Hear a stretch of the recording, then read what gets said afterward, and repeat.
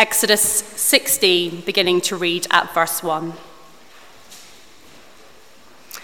They set out from Elim, and all the congregation of the people of Israel came to the wilderness of Sin, which is between Elim and Sinai, on the 15th day of the second month after they had departed from the land of Egypt. And the whole congregation of the people of Israel grumbled against Moses and Aaron in the wilderness.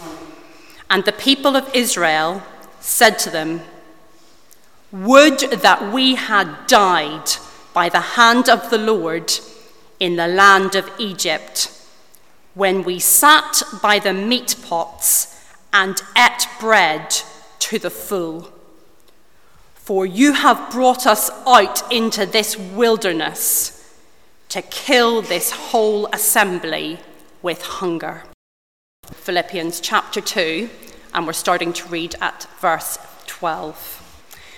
"Therefore, my beloved, as you have always obeyed, so now, not only in my presence, but much more in my absence, work out your own salvation with fear and trembling.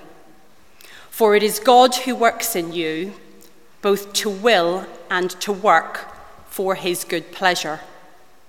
Do all things without grumbling or questioning, that you may be blameless and innocent, children of God without blemish, in the midst of a crooked and twisted generation, among whom you shine as lights in the world, holding fast to the word of life, so that in the day of Christ I may be proud that I did not run in vain or labor in vain. Even if I am to be poured out as a drink offering upon the sacrificial offering of your faith, I am glad and rejoice with you all.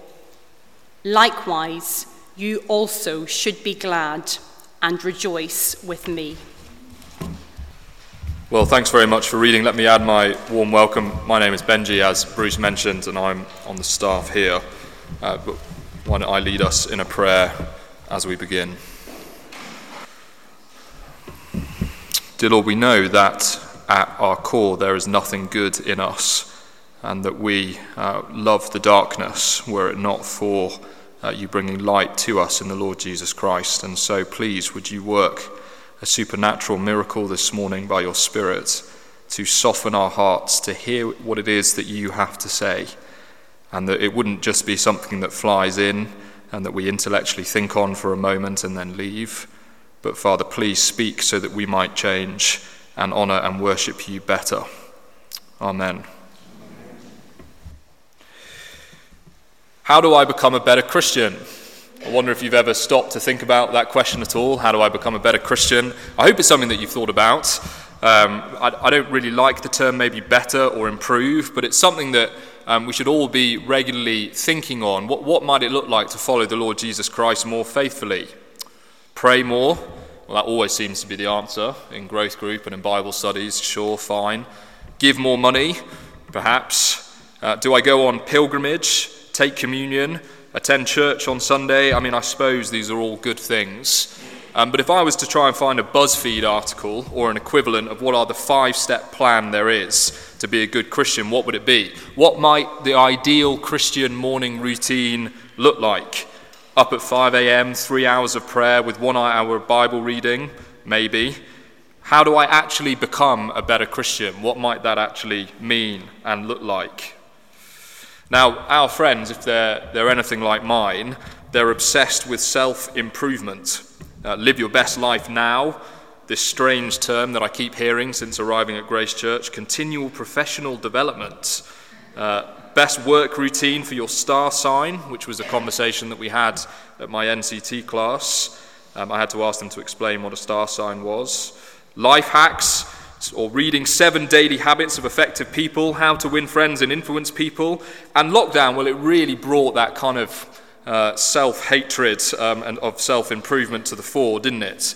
That crippling guilt that we all felt during lockdown, that we didn't learn the 4 languages that we set out to, start a side hustle, get those 6-pack abs, and grow our YouTube channel by 100k subscribers. The guilt was immense. I myself, I have to confess, had an existential crisis that my chess.com rating didn't improve by the 200 points that I had planned for during lockdown. We're obsessed with improvement. We're obsessed with it. That qualification, that book, that diet, that coach, that routine. But what about our faith? What about our faith? How do we become a better Christian? How do I follow the Lord Jesus Christ better? And Philippians is in many ways, and I suppose this is probably slightly cheeky, and I'm not sure that Paul would necessarily approve of me calling it this, but it's an improvement guide to the Christian life.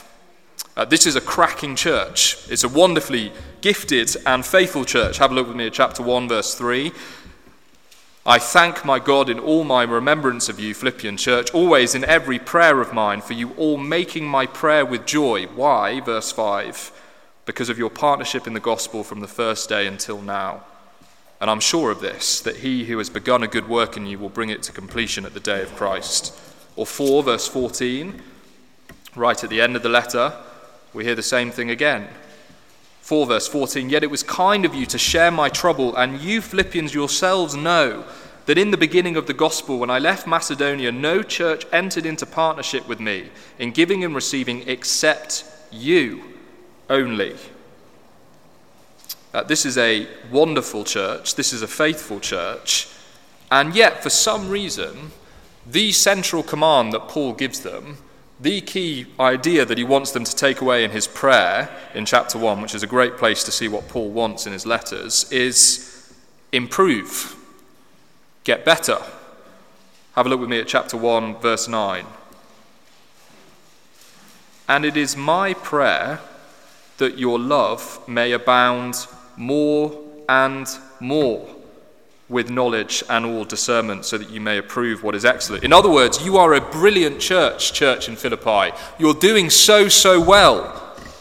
Keep going. Do more. Paul is in prison. He's about to die, potentially, and he's passing the baton on to his super church, I suppose, for want of a better term. And his command is not keep doing what you've always been doing, keep knuckle down and hold on. No, his command is improve. Improve. And that leads me on to my first point, and there's only going to be, it's one sentence, my 2 points today, so apologies, it's not on your handout on the back of the sheet. The first point is this: come and die even more. Come and die even more. We come in our reading to I suppose in many ways, this is the key verse of Philippians, chapter 2, verse 12, and it's the key command of how to improve, how to be more faithful, continue to go on in the Christian life, verse 12.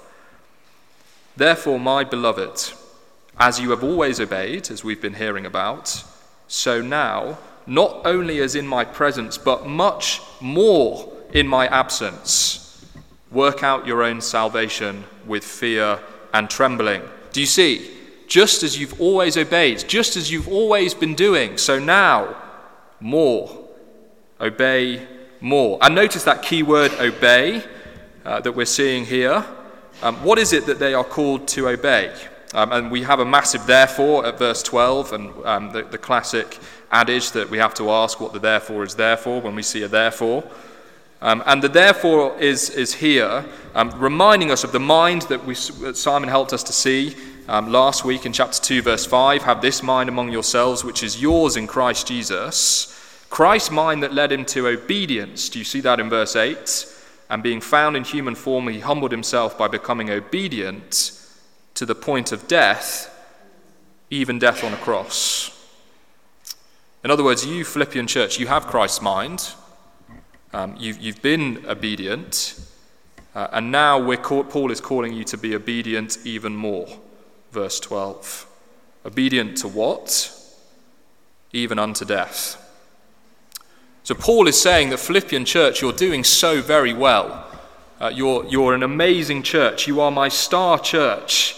I remember when I was with you, he was saying, how obedient you were. And so now that I am not with you, come and die more. More obedience. More and more. Pastor Yusuf Nadakani, and I'm probably butchering my brother's name, is an Iranian pastor. He was initially arrested in 2006 for preaching the gospel in Iran, and then he was later released in 2007. He then went on preaching the gospel and was arrested again in 2010. He was arrested again, and he was sentenced to death this time for preaching the gospel of the Lord Jesus Christ. But wonderfully, because of pressure from the international community, he was released in 2012. So what did Pastor Yusuf continue to do? Well, he continued to die. He preached again and was arrested again in 2013. And he is currently in prison and is due to be released in 2024. And I wonder what Pastor Yusuf is going to do when he leaves prison in 2024. But here we see an example, a picture of the obedience that Paul is calling for. Pastor Yusuf could have stopped at any point, maybe after 2006, maybe after 2012. What about after 2013? No. Obedient to the point of death, more and more. And I can imagine, as we hear this, many of us are sitting here thinking, that's too much, Benji, what you're saying. That is too much. I give so much already. I already serve and seek to glorify Christ where I am. And I think that is true, actually. That probably is true. This church, Lynn and I, have only been here for a year or so, and we've seen so many wonderful examples of how sacrificial and loving and servant-hearted you are. And yet still the command of Paul is, come and die more.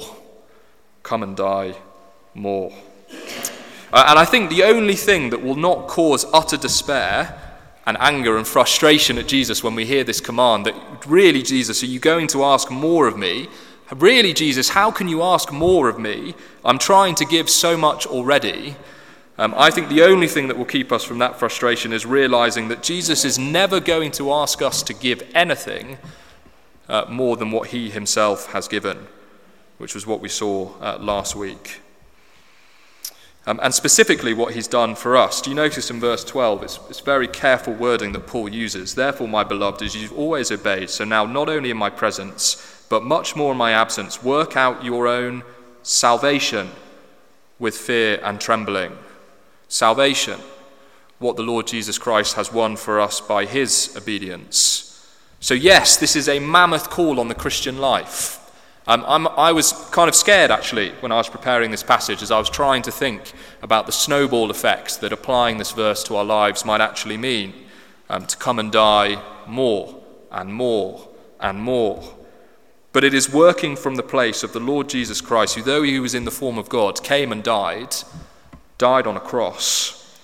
Think what he gave up to serve us. And so, yes, the extent of what this verse asks of us is breathtaking. But I hope you see that Jesus is never asking you to do anything that he himself has not done for you. And if you're not a Christian here this morning and you're looking in on the Christian faith, well, can you see how radically different the Lord Jesus Christ's claim on our lives is compared to the self-help gurus of our age that we're obsessed with? Those self-help gurus, they tell you to do better, be thinner, up your discipline, do more. And King Jesus says, I died for you. It's done. Your salvation is already yours. I will never ask you to earn it, but I will ask you to follow in my footsteps. Come and die more. Now, I was trying to think about how this might play itself out to give us some kind of application about what this might look like. And I was thinking in particular of Jam. So I want to tell you about one of our Jam members. So Tim is here this morning. Now Tim loves K-pop. Okay, now Tim doesn't know that he loves K-pop, but I'm telling you that Tim loves K-pop. And for those who don't know, K-pop is Korean music. Okay, it's Korean popular music. Tim's obsessed. It's a bit strange, to be honest with you.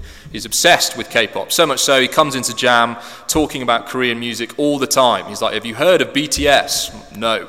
But he's obsessed. He's obsessed. So much so, though, that when he heard this verse taught, this is hypothetical, by the way, just so that anyway, when he heard this verse taught, he thought, gosh, what might it look like for me to come and die more? And Tim was thinking about studying law at university, which I won't make a comment on that at all. But then he decided to change to Korean, decided he wanted to learn Korean because he'd heard that there's lots and lots of cults in South Korea teaching false doctrine. So he decided he's going to learn Korean. So Tim went off to university, very excited to learn Korean, to sing all of his favorite K-pop songs in its original language. He was so very excited. And then he went to university, and then he found that he loved reading the Bible with Korean speakers at university. He went to the International Cafe. He used his Korean to read with them. It was very exciting. So much so that he saw some of them come to faith. And then he realized that, well, okay, fine, there's a few Korean speakers here, but surely if I'm going to come and die more, then I probably need to go to Korea. That's probably the next logical step. So Tim decided to get on a plane on a mission trip to go to Korea with some university friends. And he went off to Korea, and he saw the immense need that they had in South Korea for the gospel. But then he heard, whilst he was in South Korea doing his mission work, that the North Korean Christian church is the most persecuted church in the world. And he thought about this verse, and he thought about this sermon, and he thought, oh gosh, what might it mean to come and die more now? I've already given up law to study Korean. I've already studied Korean at university and come on this mission trip in South Korea. Do I really have to go even further? And then he thought, yes, of course, because of how far the Lord Jesus Christ has gone. So Tim decided to drop out of university, much to his parents' chagrin. He dropped out of university and joined a charity in China that works with helping refugees from North Korea get into Christian homes. He was very valuable because he spoke Korean and English. But then he realized that this still wasn't enough, and he still wasn't reaching the North Koreans as much as he wanted to. He decided that he needed to come and die more. So he set about making sure that he got himself arrested, because that was the only way he could end up in a North Korean prison, so that he could tell all the North Koreans he could ever want from jail about the Lord Jesus Christ. Now, Tim, I'm not saying that that has to be the way that you decide to live out your life, but I hope that we see, although in a slightly silly way, but maybe not, how this verse might play itself out. Come and die more. Come and die more. That's my first point. And my second and final point, willingly. Willingly. Come and die more willingly. So we've had the great command in verse 12, but now we have the great warning, verse 14 to 16. Have a look with me. Do all things without grumbling or disputing, that you may be blameless and innocent children of God, without blemish, in the midst of a crooked and twisted generation, among whom you shine as lights in the world, holding fast to the word of life, so that in the day of Christ I may be proud that I did not run in vain or labor in vain. Do not grumble. Now, we might think that's a slightly strange warning. We're Brits. We absolutely love to grumble. How can Paul really be taking this away from us? It's a national pastime. And we might be thinking of all the warnings that Paul could have chosen with this command, come and die more. Why on earth would we be talking about grumbling? Perhaps we might have expected something on the cost or the pain of this command. But here we have a warning about gratitude and willingness. And these words, they're a quote or an allusion to the passage that we had read from Exodus, back in the book in the Old Testament, where God's people were saved from slavery in the most miraculous way, separating the Red Sea. And as soon as the waters had closed behind them, as soon as they had been saved, they immediately, like that, the very next chapter, began grumbling, saying, man, I wish I was back in slavery. Man, I wish I was still under Egyptian occupation. I really wish I was back there. And Paul is using that failure to warn his church today, do not make the same mistake as them. The people in the wilderness, they were saved by God's mighty work. They grumbled, so they died in the wilderness. We are saved by God's works. Are we going to grumble? Is the question that Paul is asking us here. We are in the wilderness. We're not yet glorified. We're citizens of a different country. We need to follow the pattern of King Jesus to come and die now more, and to do so willingly. And the thing that stopped that generation in the desert from making it into the promised land was their ingratitude at what God was asking for them. And that's the same for the Philippian church, and that's the same for us. Christ says to us this morning here, come and die more because of the great salvation we have in him.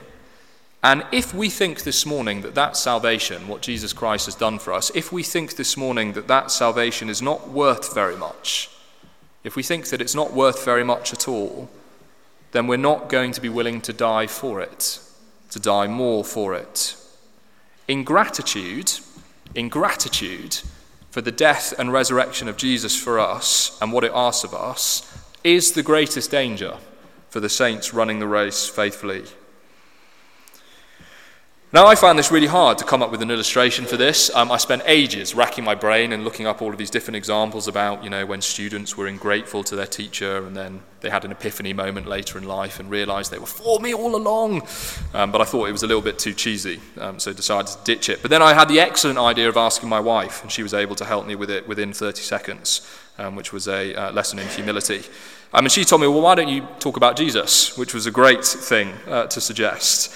That Jesus actually is an incredible example of how dangerous ingratitude could have been. Because I want us to imagine, and we've seen last week, haven't we, the Lord Jesus Christ going from an eternity with God to death on a cross. Imagine if the Lord Jesus Christ had decided at any point in that trajectory, from being like God to death on a cross, to let ingratitude and grumbling get the best of him. I want us to imagine specifically Jesus in the Garden of Gethsemane, that famous moment where he's asking the Lord, please, if there's any other way for me to escape dying on the cross, please take this cup away from me. What would have happened if Jesus had walked away? What would have happened if Jesus thought, you know what, why am I doing this? Why am I doing this, giving myself for sinful people who don't deserve it? Why am I obeying in this way? Why would I serve them in this way? Imagine if the Lord Jesus Christ had decided to turn around at that point and say, enough, I'm not going to serve anymore. Could you imagine the temptation for that? And can you imagine the consequences? Why? Why should I? Why should I serve in that way? In other words, ingratitude actually is the ultimate thing that will take us from the serving of others mindset that we saw last week in the Lord Jesus Christ and have us focus on ourselves. It is impossible to serve others with a mindset of ingratitude. It's impossible. So that is our 2 points, come and die more willingly. And we were answering the question, what might it look like to improve or to get better in the Christian life? And these are in many ways Paul's last words to the church that he hopes will continue his gospel work. And he leaves them with that central command: if you want to improve, if you want to be faithful, come and die more willingly. But for us here this morning, we're not Christians in Iran. We're not under the threat of persecution of being imprisoned necessarily. What might this look like for us? And I want to say, I think there's lots of similarities between us and the Philippian church. This is a wonderful church. People come to eternal life here. People are loved here. People are served here. And yet the command is still, come and die more. Well, what might that look like? Well, perhaps in our giving. Perhaps it might look like that. You might be thinking, wow, what am I'm giving so much already. Well, what might the command, come and die more, look like with our giving? Or with our gifts that we use to serve the church and our family? What might it look like to identify our gifts in the Lord Jesus Christ and say, time for me to die even more? Or perhaps you speak foreign languages. Perhaps you could reach an area of the world that other people aren't set up to reach. What might it look like for you to use your languages to say, time for me to come and die even more? But the great danger, as we die more and more to ourselves in the service of other people, is that we will grumble. That's the great danger. The more and more I give, the greater and greater the temptation to then begrudge how much I'm giving. For me, as I was thinking about this, in staff meeting, we have a wonderful practice where Simon encourages us to share with the rest of the staff about how our week is going. We do a highlight and a low light. And the highlight is meant to be what's been good about the week, and the low light is meant to be what is not. And the point being, and it's a good point, is that ministry is hard, and we shouldn't always be pretending. But I found myself reflecting that I use the opportunity of the low light pretty much exclusively to complain. That is pretty much how I use the low light in our staff meetings. What would it look like for me to not use that as an opportunity to grumble, but instead to use it as an opportunity to die more to myself? And for us, as the Lord Jesus Christ calls us through Paul to come and die more and more with the gifts that we've been given, in the places that we've been given, what might it look like for us to do that joyfully and willingly? That would be an excellent question for us to be thinking about as we close. I'm thrilled that so many of you have come and spoken to me about how Lynn is doing and how baby Noah is doing. But can I encourage you, can the first thing that you ask me about is not how my daughter and my wife are doing, but how I am seeking to die more and more to myself willingly. And wouldn't that be wonderful for us to be doing that for each other, rather than talking about the football or whatever else? Why don't I lead us in a final prayer? Dear Lord, we thank you so much for the Lord Jesus Christ, that though he was in the very form of God, did not count equality with God a thing to be used to his own advantage, but becoming obedient, he took the likeness of human form and became obedient to the point of death, even death on a cross. Father, please help us work out from our own salvation to come and die more for the sake of your glorious gospel, and to do so with joy, knowing that we will never be asked to give more than you have for us. Amen.